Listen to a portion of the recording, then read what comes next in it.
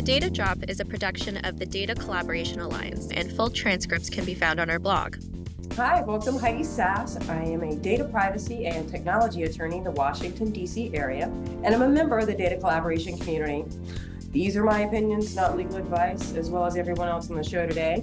I'd like to welcome you to the Data Drop panel, where each month we gather some leading data and privacy professionals to hear about the news stories that stood out for them over the past month or so. In the fast-paced world of data privacy, it's always interesting to hear what's raising the eyebrows and curling the fists of the practitioners. I should note that all of the stories that we'll feature today have been included in our podcast, which delivers a 5-minute privacy news roundup every other week.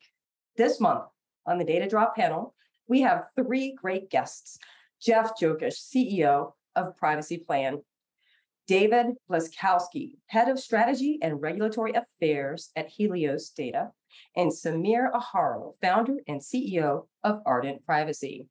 Today, our topics are going to start with Jeff, and it is Footprint wants to change how companies collect, store, and share personal data. You want to kick us off, Jeff? Sure. Good to see you, Heidi. Glad to be here. This interesting new sort of identity company called Footprint is doing something interesting. They're sort of combining a data wallet and an identity onboarding system in a little bit of a unique way. And I think it's sort of brilliant. They just got $6 million in funding from Index Ventures. And what they're doing is they're really sort of combining Face ID authentication with a few lines of code so that companies can essentially drop in a button on their website to be able to quickly authenticate people. So the way it sort of works for a consumer is you would sort of give your email address and your phone number, and then instead of having to scan your ID card and fill out a bunch of other information, you just authenticate with Face ID, right? Like on your iPhone. And because that's already sort of giving your authentication through Apple, you can sort of skip the other biometric indicators. And they found that is a good way to do identity verification. And then, of course, you may give us some other additional information.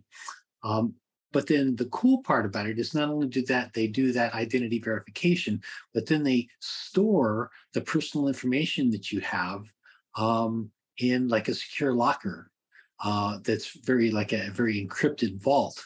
And the companies that then authenticate you through their service can only access that personal information through them in a tokenized way, right? So it's sort of like the way TokenX does financial information in a tokenized way, but this is for PII, a limited set of PII, but a little bit of PII that you can sort of access for like KYC. So it's pretty interesting little application that it's got some funding, and we'll see where it goes. I got a question. What are we tokenizing? We get the email, the phone, the Face ID, which this is the transaction. What's tokenized? Or I think they get like your social security number and a few other pieces of data like that you would use for like know your customer information. Mm-hmm. I think it's maybe only like 5 or 10 pieces of data. PII is relatively limited right now, but my understanding is they have plans to expand that probably quite a bit. Wow, that's something to watch out for. Interesting. Anybody else have a comment on that? I think, all these, it's kind of your secure wallet, right? Like you give encrypted photos, encrypted. So your information. So ideally, it's very good. I think adaptability is the major concern there. And it's basically always a chasing game, right? The providers first versus consumers, who adopts that faster. So cool concept. Hopefully, I think if some kind of wallets on the major app stores, if actually they extend like a deep integration as a part of ecosystem, I think that's more. but a very interesting or rather concept if it's actually adoptable by the large players. Right. Well, technology, somebody's going to try it and fail for us to learn from it, right? Right. I Yeah. think So I think it would probably be better if they had a way that you could actually have it on the consumer's device rather than in the cloud where they're hosting it, right? that's what I was thinking, Right. with the Twilio and Signal breach and whatnot going on. Like, I think the fewer bridges, the better. And if I could store that on my own device, I'd feel a little bit better about it. But our devices aren't made to tokenize or store that amount of information at all. Right. Right. Yeah. So, David, I think we're going to move on. You've got the next topic. It's US and UK launch a research prize for privacy enhancing technologies. We're going to build some pets. Tell me about it. For those of us in the privacy nerd space, it's kind of like bingo night. It's the opportunity to win some money if you've got the right numbers, and that's in fact what's happening. There are three different things precipitated by a fourth that have been going on at the governmental level. And I used to be a regulator myself, a data regulator in the financial community here in the U.S. and seen some of this up close. But you've got the steamroller of privacy laws, right? You've that are making it harder to do business, harder to actually use data productively, and most of these authorities, and you see it most clearly in efforts by the European community. But to come up with ways to not stifle the economy, usually after the fact. How do we get a data economy up and running? And somewhere in there is the realization that for all the technologies that have been developed to protect data at rest, there haven't been developed a whole lot of really good technologies, certainly not at industrial scale, to protect data in use, to make sure that it's safe to actually use the data, carry out the processing, distribute the results. And what's been precipitating all of this for the UK and the US in particular has been, okay, now there are a lot of evil people out there who we're seeing every day are starting to use data. So there was a summit for democracy that was held last year by the White House. Biden invited, many different countries, didn't invite certain others. That was kind of controversial. But one of the outcomes from it was, we want to increase what are called privacy enhancing technologies, the technologies that would allow data to be usable for important purposes, but make it absolutely safe for citizens. And so after some thinking between the U.S., being headed by the Office of Science and Technology Planning, which is part of the White House, and some groups within 10 Downing Street, they came out this summer and formalized just about in early July a contest. Right, a contest where they're looking for companies, and kind of like the one I'm with at Helios Data, big, small, UK, not UK, or UK, US, to enter a contest that has actual data sets for both anti-money laundering and for healthcare. So two major use cases: real data coming from SWIFT from the banking side, from the healthcare community on the healthcare side, and they're saying, bring your technology to the table. Here are a couple of questions we'd like you to be able to answer, demonstrate to us. And that's the first phase. The second phase is that they actually have red teams. And since part of this community here, right, it's actually a committee. I won't go into the details, but the committee includes the senior privacy people from the major agencies, everything from healthcare, the HHS, through to, yes, the intelligence community, the department, the Directorate of National Intelligence, which oversees all the intelligence agencies as part of this too. They're creating a red team to go out and test all these solutions and try and break in and see how good they really are.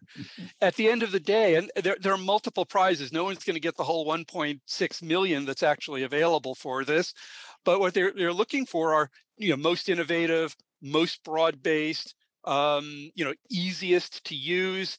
And that's a real breakthrough. And what they're looking to do here, in part, so those issues that I raised earlier, is that, the recognition that if we're going to have a data economy, if we're going to have safe data in the private sector as well as in government for government processing, that we have to have better technologies that are fit for purpose and ready to use. So this is going to be transparent. It's going to be visible, and it's also tying into, interesting for those who are listening who aren't familiar with it, with an RFI, a request for information from these same government agencies to try and I've got the element for the Federal Register here, which is also pretty nerdy and geeky, but important, for information on advancing privacy enhancing technologies. They want to drive these things into the economy. And for all of us in this tech space, there are a lot of us in the space. There aren't necessarily a lot of buyers yet because people are still busy.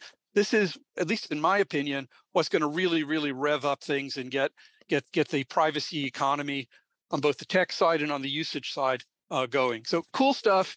Bingo night is here. Well, let's all go get our cards and play. Yeah, it's a low investment, and with the right amount of hype, I think that it's a shrewd move. I mean, really, status sells, and I think it's a really important thing for them to do. It's just, I want to remind people that speed to market is key, and you also end up building junk when you do that. So yeah, beware of your privacy enhancing technologies because the privacy community is ruthless, and if you build snake oil, we will call it as such, contest winner or no. So exactly, right? Privacy starts at the code. So if you're going to enter a contest, you better know what you're talking about. And good luck, everybody. So yeah, that's what I got to say about that. Does anybody else? Oh, and if you do say that you're going to add something for differential privacy, don't use location data. Just don't even try that right now because it is absolutely not possible. So don't even try to argue with me that you can. So yeah, leave that off the table and start elsewhere with other technologies, right? Does anybody have anything else they want to add on that front? So I would say, right, PETs, again, the idealistic approach has failed us again and again. So I think the wrong part there is, PETs, anonymization, or whatever we call de-identification tag. A lot of people minimize. How about that, right? Yeah. So there is a lot of push, or rather, there is a wrong assumption, right?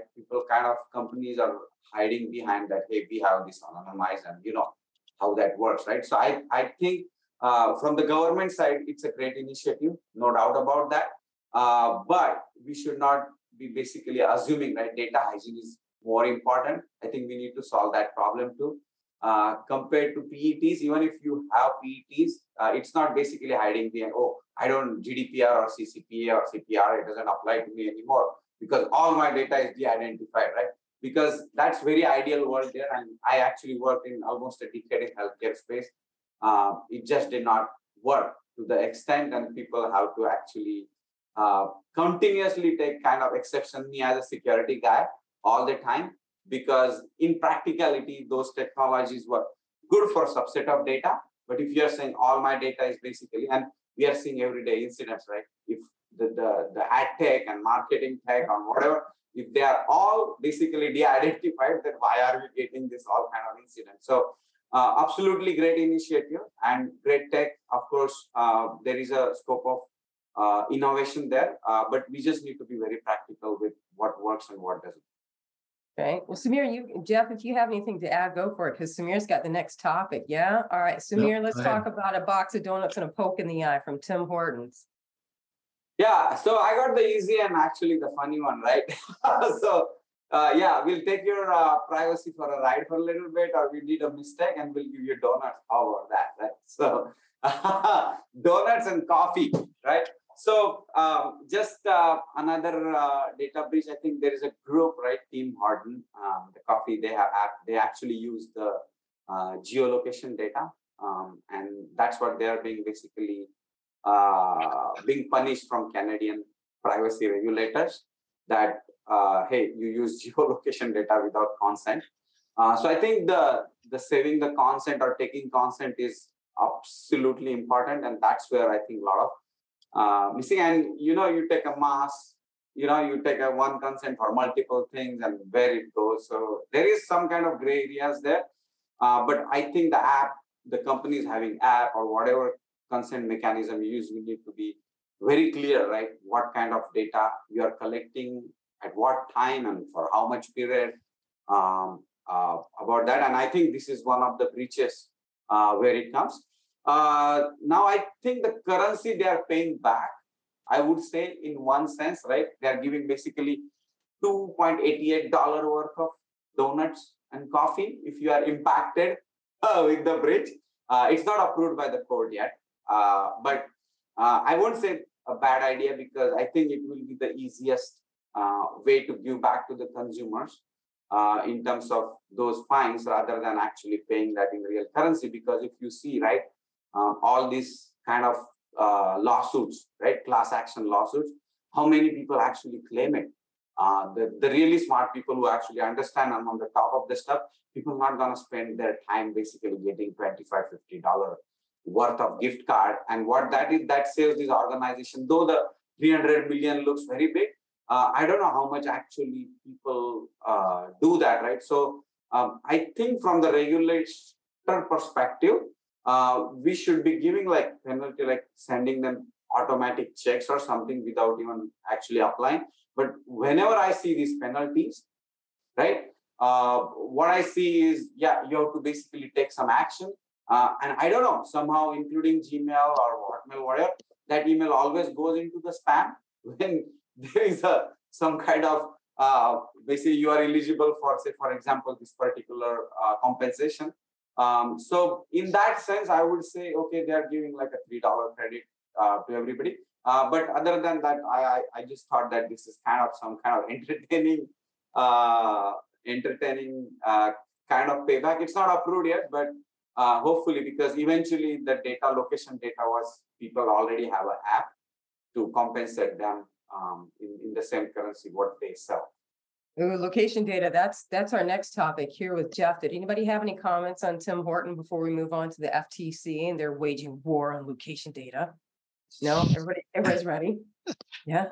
I could use the donuts, though. I'd be glad for the donuts, but I'm really not that keen to have my location data stolen. So, you know, it's already gone. So you want donut or you want dollars? I think that's the option there, right? I might say one thing about the Tim Hortons thing. Samir makes a really good point that, actually people probably will claim this, and redeem these more than they will a $2.30, or $2.80 check, right? So it's probably good in that sense. And Tim Horton probably feels pretty good that they got a decent settlement out of this. And it probably feels pretty good for their lawyers and maybe their CEO as well. But I think it backfires a little bit in the court of public opinion, because they're getting a lot of negative, at least a lot of negativity on Twitter and other social media platforms for this proposed settlement, at least from what I've seen. So I'm not sure if it really served them as well as they thought it might. So we could probably use that when we meet for coffee, right? If you would be part of the bridge. I know when I screw up, I just send people donuts, right? Don't you guys? No? I mean, south of the border here, it sounds like you both are north of the border. We only have just a couple of Tim Hortons left here. I love their coffee, but I have to just buy it in the supermarket instead. But I think the point you're bringing up, Jeff, is probably the more important one, speaking from both a marketing and a strategy perspective. I mean, class actions, at least in the U.S., and Heidi would know better than I would as an attorney. But there are strict rules on how you can do these things, and it makes it hard to break through those and come up with something that would be satisfying to us, perhaps, as privacy advocates. But in the court of public opinion, I mean, look at Max Schrems and what he's done, right? Ultimately, that may be the greater sanction, is when organizations, when advocates in different countries are able to figure out how best to drive the anxiety, drive the concern, drive the passion for the next breach or the next misuse of data being absolutely enough. That's it. I mean, $2, or even if it was $200, I mean, the threshold for pain monetarily just isn't as great as we might want to think it is theoretically. Yep. What he said. Yep. Jeff, you want to talk about my new favorite agency, the FTC? Yeah. So the FTC is they've got a proposed enforcement action against a data broker in Idaho called Kochava. And it's a relatively small data broker. And I guess this is sort of the idea, is to make an example out of these guys. I'm not sure if they're doing anything a whole lot different than other data brokers, but they've essentially sought to enforce an injunction against Kochava for its precise geolocation data, which the agency argues can be used to track people to various locations, including abortion clinics, right? And the proposed complaint alleges that they collect information about consumers from their mobile devices by buying data from other brokers to sell to its own customers, right? including time-stamped latitude and longitude coordinates showing the location of mobile devices. So that precise geolocation can be used to identify people, right? And track them to therapists' office, addiction recovery centers, medical facilities, reproduction centers, right? All of this, right? Kachava is now denying that and essentially saying, "Hey, we only use mobile IDs, and the location information may not be quite what you say it is, but really it's like what a lawyer would say, trying to, in my opinion, weasel out of those claims, right? It's pretty obvious that they sell timestamped geolocation information, and even if it's not directly identifiable, anybody who buys enough of that data is going to be able to figure out some people who are at certain locations. So, their other argument is that people could simply opt out of being tracked in their location. And so even though they're not the ones who are collecting that consent, people could opt out and, therefore they've got that information with consumers' consent, even though they didn't collect that consent. So, they're also arguing that, hey, we're just sort of the target of this, right? And we're, the FTC's trying to beat up on us to make us look bad when everybody else is doing bad things too, which I'm not sure is much of an argument, but that's part of their lawsuit. Anyway, the FCC is cracking down, and these guys are going to be the poster child. And it looks to me like they're going to win because it's pretty, cut and dried as far as the case from what I can see. So, and I'm pretty happy that they're clamping down. Yeah, the company just today decided to announce they're coming up with a new privacy block so that they can remove health location data from its marketplace. Right. And they're saying they just misunderstand our services. And you're right, their argument that, gosh, we're just doing this sleazy stuff like everybody else. That's not a justification. Like, it's not that. And yeah, somebody has to be made an example. And guess what? It's your lucky day. So it's fair warning and prior notice to everybody else that's doing the same thing that you are fair game. And don't think that the FTC has to be the one to come after you, because as soon as they come after you, the plaintiff's bar is going to use that case to come after you in civil court. So yes, no one is safe, and you're on notice, and you've got to stop doing this right now, because the FTC doesn't have any other way to try to work to protect women in the precarious situation that we've been put in. So this is something that they're doing now, and the rulemaking that they're doing as well is going to address some of these issues, but they cannot wait for rulemaking processes. I mean, that's just way too much time between right now when people have safety issues beyond privacy and what they need and what they can do to make a difference. So I applaud their effort. It's about time they let the dogs off the porch. So I think it's great news. Anybody want to disagree? I think it's great news. I think it's great news as well. I would like to see in this here, and look, I did a stint at the Securities and Exchange Commission where we kind of did the same sort of thing, but we always did, I think, a better job than I've seen the FTC doing at letting the world know what we're going to do, why it's important, and giving everyone fair notice. Not just the lawyers, but the managements of organizations, to give them the fair notice that they have not very much time. They have time, but not very much time to get their act into gear, and to at least demonstrate that they're trying as they make their effort to get out a better product. I'd love to see more of that going on. But yeah, this case is giving a heads up, and hopefully they'll be listening. It's never a good day when you find out that your company has received a subpoena.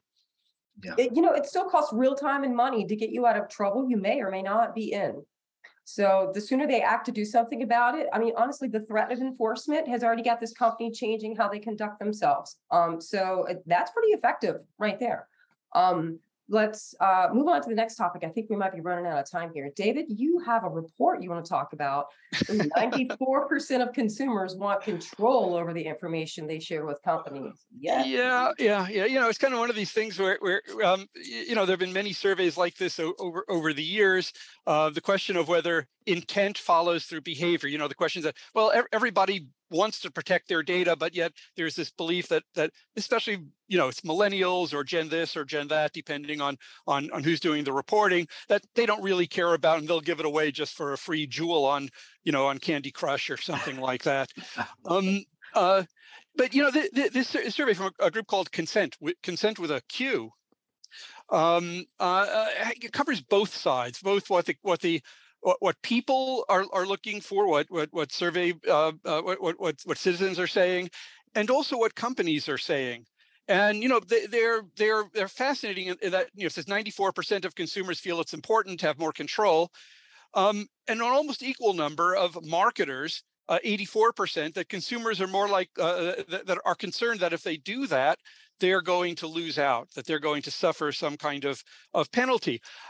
I mean, this is the problem in a nutshell, especially if you want companies to try and do the right thing. It's hard for them to do it. And there's this background, whether it was, dolphin safe tuna or recycling, or even, Me Too, getting people to respond to safety marketing is very difficult, because the act of safety marketing raises anxieties. I mean, think about it. How many airlines, and people have thought about it, but how many airlines say we're the safest airline, or we have fewer accidents than the other guys? I think only Volvo has gotten away with that in any kind of business that I've seen. And the challenges here is who moves first, and how do you enable marketers? And marketers, there are some who may not be reputable, but we need to buy products. We need to know things about products. Marketers need to find buyers. Buyers need to find marketers. How do we close that gap? How do we enable the data to be provided? And so people, and whether it's 94% or 70%, I think it's more and more. How do you get people to be willing to trust the processing of marketers and other data users, so that marketers and data users, companies, are able to carry out their work of providing what people in the economy want? There is a right answer. There is a good answer down there. It's not all progressive. It's not all ultra conservative. There is a good answer in the middle. And I think this research from Consent, especially and what's alluded to in the article, the upcoming American Data Privacy Protection Act. Right? What will our GDPR be? Probably won't happen this session of Congress, but something will happen eventually. How will they get at the proper balance between what protects people and what enables economies to roll forward productively? I'm glad you added that second number in there, because I'm always concerned when a number is riding by itself. Right? 94% Yeah. consumers, right? Well, as compared to what? And what else are we measuring, and what are we talking about here? There's a lot of room for behavioral economics and some Kahneman to be overlaid over this discussion right here, I'm pretty sure. But my problem is still with the hardware, because, the Data Collaboration Alliance, we believe in access, not copies. And so we do want to own our data, and we want to grant people access to it. But our devices aren't ready for us to do this in every area of our digital world. And so the sooner we can convince people these are the changes that we need to make, at the same time, we need to educate the marketing individuals there are other ways other than tracking and surveilling to get people to trust your brand and to become a customer. So, I mean, there's a lot of transition and a lot of room for growth for everybody. Quite frankly, there's a lot of room for innovation, but people have to accept the fact that things are gonna change, whether you like it or not. It depends on how painful you want that change to be. So there are a lot of resources available, and people can go out and find help to make these changes happen. Check out what we're doing at the Data Collaboration Alliance as well. But honestly, those people who just want to ignore and continue marketing the way they are and maintain the status quo, they're wasting their lobbying money. So like you said, it's going to pass sooner or later, and they're going to have to change the way they do business. So I'm hoping for sooner, but I don't always get what I want, right? I don't always get what I want. It brings us to our last topic here, though. Does anybody else have anything to add on that one? So I think the whole consumer trust is a big thing, right? That will drive privacy than anything else, right? Apple took a big step there in terms of even branding that, as well as doing some changes in the way they want to be transparent with data, at least the constant multiple. So I think it's an emerging theme overall, and it should align with the ESG, right? Those kind of social or aspect of companies. They really want to be a responsible company, because see, you have a data breach today. It happens every 3 months. You are in the news cycle for compromising data. yeah, it will impact what people, right? People will create fake accounts, basically in terms of doing business with you or try to find something other. You might catch them into like, okay, you don't have other option, but I think that's not the good way to do business. That's for the large players. But consumer trust is a big thing for privacy. And another thing is people need to understand the difference between security and privacy, right? How responsibly companies are actually managing their data. And this is not just for marketers, but even for first party data versus third party. So there is a lot of stuff. So I think it should align with the company's ESG kind of goals and should be part of it. Excellent. All right, hey, we're on our last topic, Samir. It's up to you, man. We'll talk about TikTok.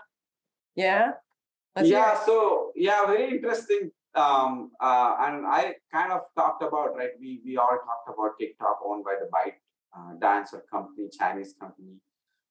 So what actually the federal community, FCC, right? FCC chairman actually wrote a letter, a big letter that Google as well as Apple, right, to Sundar Pichai as well as Tim Cook, that they should be removing the TikTok app from their app stores.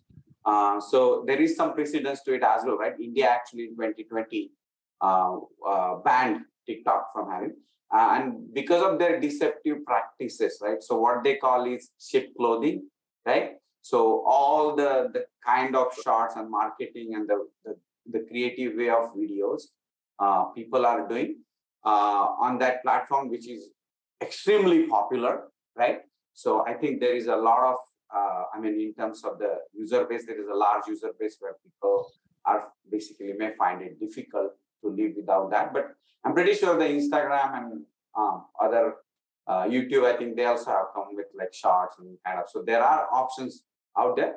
But the key thing about this, we actually wrote an article almost 2 years back, right, about the data nationalization, the concept, right? We covered that in the article, and we actually thought about this way long, that I may be comfortable sharing my data with my own government, right? So now privacy between me and government is a different topic, but at least in this global e-trade, Here's what I found on look the at internet. this. First, use your fingerprints to unlock the device. So e-trade, that was the automatic Samsung, the voice prompting. Our devices are listening. Yeah, the listening stuff, right? So Wow. without my consent, right? Some kind of picked up. God, Samir, that was a data breach on our call live, man. So, Samir, I recorded your voice on that, and so now I'll be able to play it back and have access to everything, I guess. everything, Start right? making videos right now. Yeah, so coming back to the nationalization concept, I may basically say, for example, I live in US, right? I'm okay with US, basically government having my data, but I'm not actually comfortable like European, China, Russia, or basically Singapore or any other government having that data. So within even the privacy paradigm, who you data share and this global e-commerce trade, or basically the way we do, once data is on there, I share that. And if that company is doing business where it originates, a lot of times we know, we don't know. So I think interesting in terms of there has to be, so they have told, right, the FCC commissioner has told, given a very detailed that how it actually harvests the sensitive, very personal data from the users. And I think it's a lot of personal data, right? Images, your videos. I mean, you can make sense of any kind of, it's much beyond face, right? What kind of videos, your behavior, your pattern, how people are basically propagating that information. So FCC basically wants to ban those apps from both app stores. And I think TikTok will get a lot of, they're actually getting away with the ORAC, they're storing that in the US. But the key theme there is that data is still accessible from anywhere in the world, like China, where their headquarters is. So it's not about just where you store the data, but also from where you can access it. So you may actually do like localization, but that doesn't fit the bill here. Mm-hmm.